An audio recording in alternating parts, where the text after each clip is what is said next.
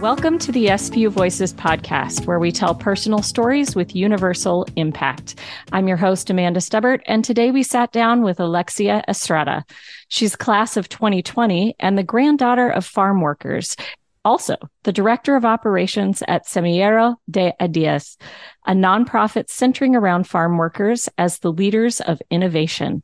She spent her summer running an innovation challenge, speaking with farm workers about their ideas of how to make the cherry harvest safer and more efficient for themselves and the growers.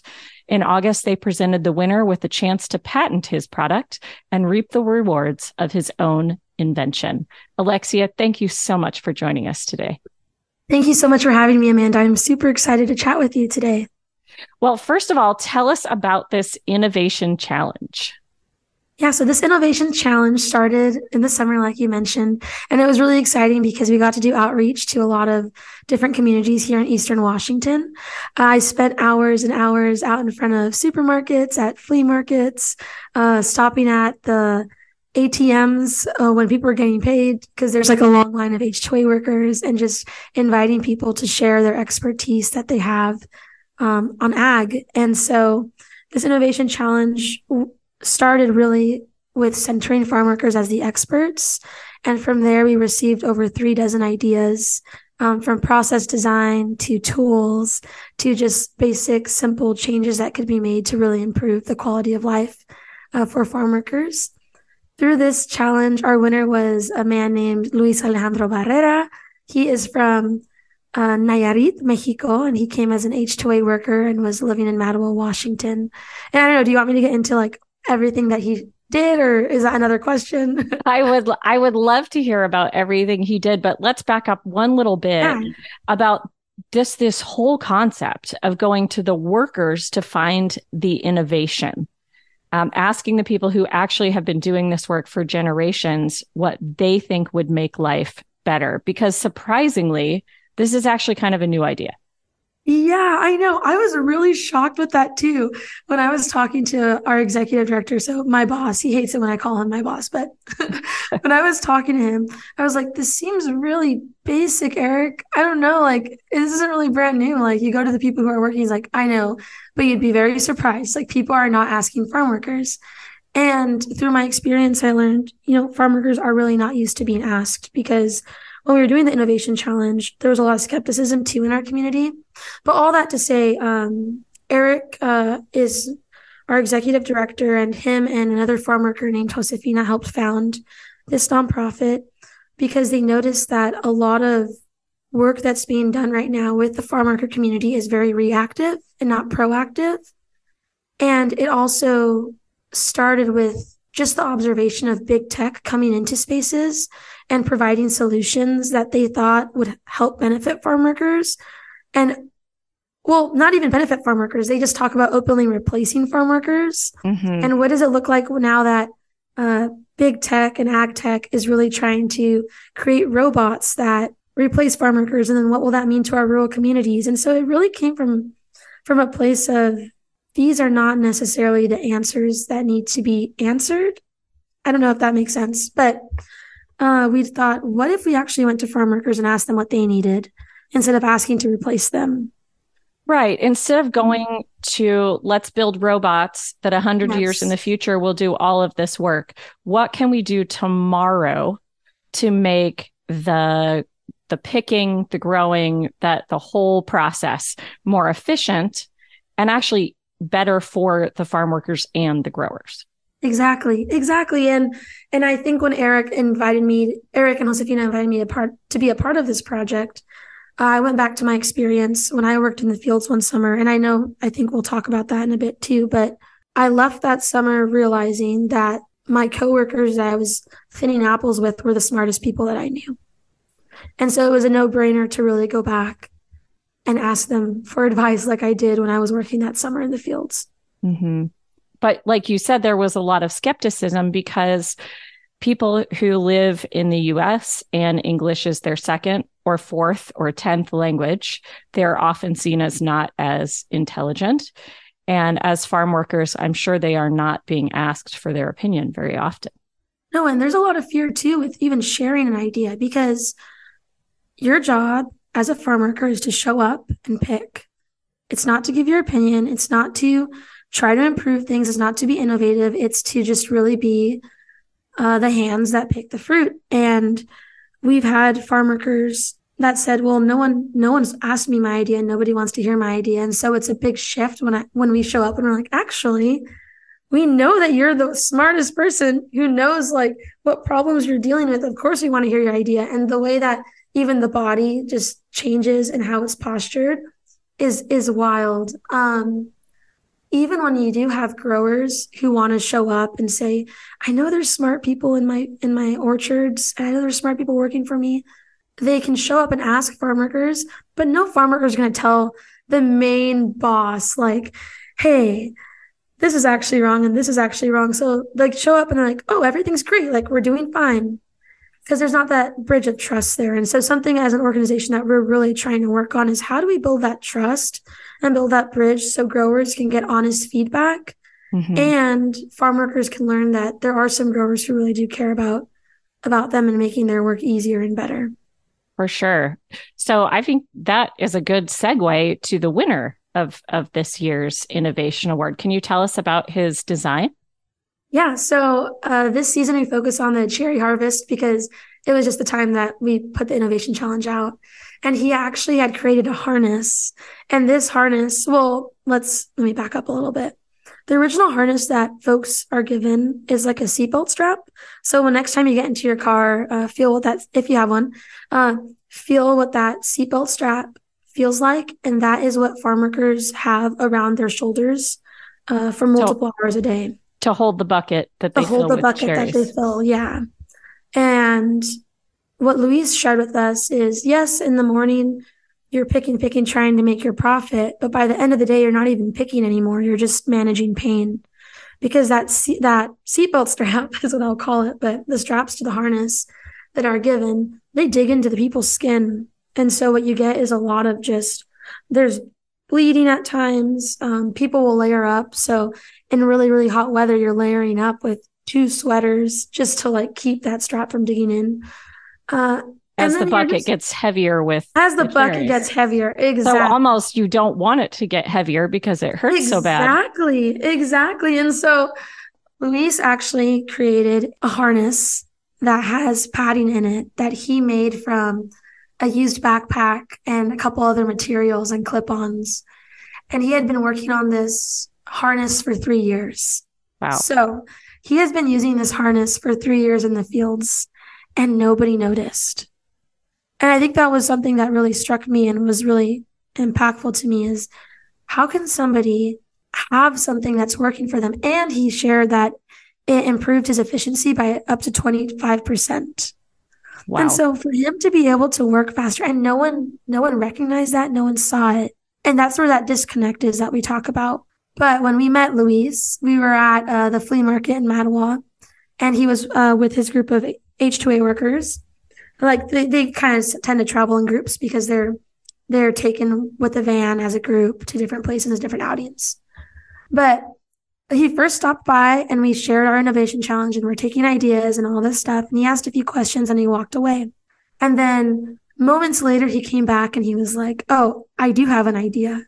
And I love to share this part because I just think about how much courage that had to have taken to come back and say, I have something and I want to offer it and I want to share it and put it into the world, and not knowing who we were, not necessarily knowing where this path was going to take him. And now we're working with Luis to get a patent on it and improve it. And we did some workshops with him afterwards to kind of go back and forth because we said any good idea needs feedback and needs different points of view. And so I sat with him and was like, he was telling me all the ways that it improves his quality of life while he works. And I was like, do you think it also impacts like mental health in some ways? And he said, can you explain more? And I was like, well, as a woman who wears heels, I was like, by the end of the day, I'm a really cranky person. Like when we go out, it's like, it's not fun because I'm really uncomfortable. Do you think that's the same way with the harness? Like by the end of the day, you're just super negative. Like, do you think you'd pick more and be more positive and just be able to be more efficient because you just feel better? And he was like, oh my gosh, yes, like totally, that totally makes sense. He's like, you're absolutely right. And so it's been really cool to have different voices and different people sit at the table with him as he works to manufacture and patent and all that stuff. So that's where we're at right now with Luis. You just think of the ripple effect. I years ago we had on our show one of the co-founder of Landesa that works on land rights for Indigenous peoples worldwide. And one of the things they didn't really anticipate necessarily is that when the male and female together in the family share the ownership of the land, things like teen pregnancy and spousal abuse and all sorts of things go down. And I could imagine in this same scenario, if you are with your entire family picking cherries and everyone is in physical pain by the end of the day, that has to impact how you treat each other, how you are as a family. And if a simple vest is going to change how you feel, how your entire family fares by the end of the day, that has to change your family dynamic. Mm-hmm. Most definitely. And yeah, we're excited to see some of these small, like it feels like a small change, right? It's not a robotic arm or some drone that's picking these apples, but it is a really impactful, meaningful change. Not only in the lives of farm workers, but also for the grower who will be able to get more at the end of the day. And just also kind of that conscience, I hope, that people are not struggling as much as they need to be. Right, right. And it is that win-win-win, right? Mm-hmm. Like the grower, it's not that we have to take the productivity down to make the workers have a better life. It's like, no, everybody wins. Productivity goes up as the farm workers have a better life, all just by simply listening to the people who actually know what they're talking about. Like you said, it's crazy that this feels like a new idea. Okay, so you are a fairly recent college grad. Yes. Let's go back to what led you to this very specific yet incredibly fascinating work. Yeah, I know. This is what's so fun and funny to share to me. But anyone who has grown up in a rural community or in an ag community, daughter of farm workers, or just has that in their family, knows that they're not encouraged to go into ag. Like, it's not a thing to go back and start working in the fields. And when I went to SPU, I was an Ames scholar, and that Ames, shout out to the Ames family. Thank you guys so much for that opportunity. I was given a mentor, and through that mentor, I was connected to Dr. Newhouser. And that summer of my freshman year, there was a lot of political stuff going on, and I found myself really sharing about my community and where I come from and what I know to be true. And then as I reflected on that some more, I was taking Race and Place by Dr. Leong. Everything is really accumulates. Like SPU really just tends to find ways to like, or I guess you're just learning. Maybe it is part of the college experience. But I learned that, oh my gosh, my family has been doing this and I have no idea what it feels like. And I don't know what it's like to pick an apple. I don't know what it's like to work in the field. And so I talked to my Ames mentor and I was reflecting with her about it. And she said, well, what if you did an independent study? What if you got to go back into the fields and just talk about what you learned? So I met with Dr. Newhouser, decided that I was going to come back home, thin apples for the summer. And I didn't end up actually taking credits for it because it just felt like I had already learned so much. I didn't really need anything else. But showed up that summer, woke up at 4:30 in the morning, started learning how to thin. It was the hardest work I've ever experienced. But and I'd be there and my coworkers would say, you literally don't have to be here. You are a college student, like go do something else. I was like, no, I want to be here. I want to learn. And by the end of that summer, like I said before, I realized I was surrounded by the smartest people ever. And I felt so proud. Like, oh my gosh, I could cry. I felt so proud to be part of like where I come from, and so proud of my family, and so proud of my grandparents, and so proud of everyone who just provides that food to our table. Like I never look at an apple the same. Like every time I see it, I'm like, shout out to Doña Tere. She's out there, just experts, And so through that experience, we did the common day of learning and I got to share with my peers and different students that showed up. Dr. Newhouser created that space for me to talk about my experience. And then senior year, through the GDS major, we have a social venture project, and somehow found myself again working with farmers, because that's not really the direction I planned to go in. Worked with farmers, went to Mexico. My grandpa's a farmer out in Mexico, and we looked at what it would look like to provide solar water pumps to farm workers in Mexico. And so did that. So then graduated, came back, started working as a community organizer in my hometown, and got offered this opportunity. And because of the work and the foundation that I was able to build at SPU and those opportunities, it was a no-brainer to hop onto this project and this nonprofit as the director of operations. I love this path of your parents and your grandparents worked so hard so the next generation can have more choices, right? Can have a better life, as we always say. And yet better doesn't necessarily mean different. I love that you went away going, I'm never going back, right? Because that's what you were taught. Yeah. But then you're able to come back with these new ideas and new ways of doing things that are actually going to help an entire generation of farm workers. And I love the respect that you have, because I think sometimes a new generation can almost have contempt from where their parents and their grandparents came from, if it's not a place that society sees with a lot of respect. And that's just so heartbreaking. Like, we should always, it's yes and, right? That's what we always learn in theater. It's yes and. It's not anti your past. It's yes, that was my past, and I'm going to make it better. And that's what I love so much about your story. It's been really exciting just to think about where I thought I was going to be and where I'm at now. And I don't think I would have been able to do that had it not been for the professors who really centered community and starting where you're at. It was really cool to just have that perspective shift. Right. And I think, to me, that is the heart of liberal arts education. It's not that you can become whatever you want. It's who are you and how do you become the most uniquely best part of you that you could possibly be. Yeah. What has this work taught you that you wish everyone in the general public knew? I think as I've been working with farm workers and working to build trust in my community, it's all about really how you show up and how you acknowledge people and how you say hi and how you shake hands and how you see someone walk by and you make eye contact and you say hello. I really think it's those small things that make our communities better and allow organizations like ours to be successful. And the little things also means listening and being observant and paying attention to where people are at. So I think my biggest takeaway that I would want people to know is don't think that those little things don't count, because they do.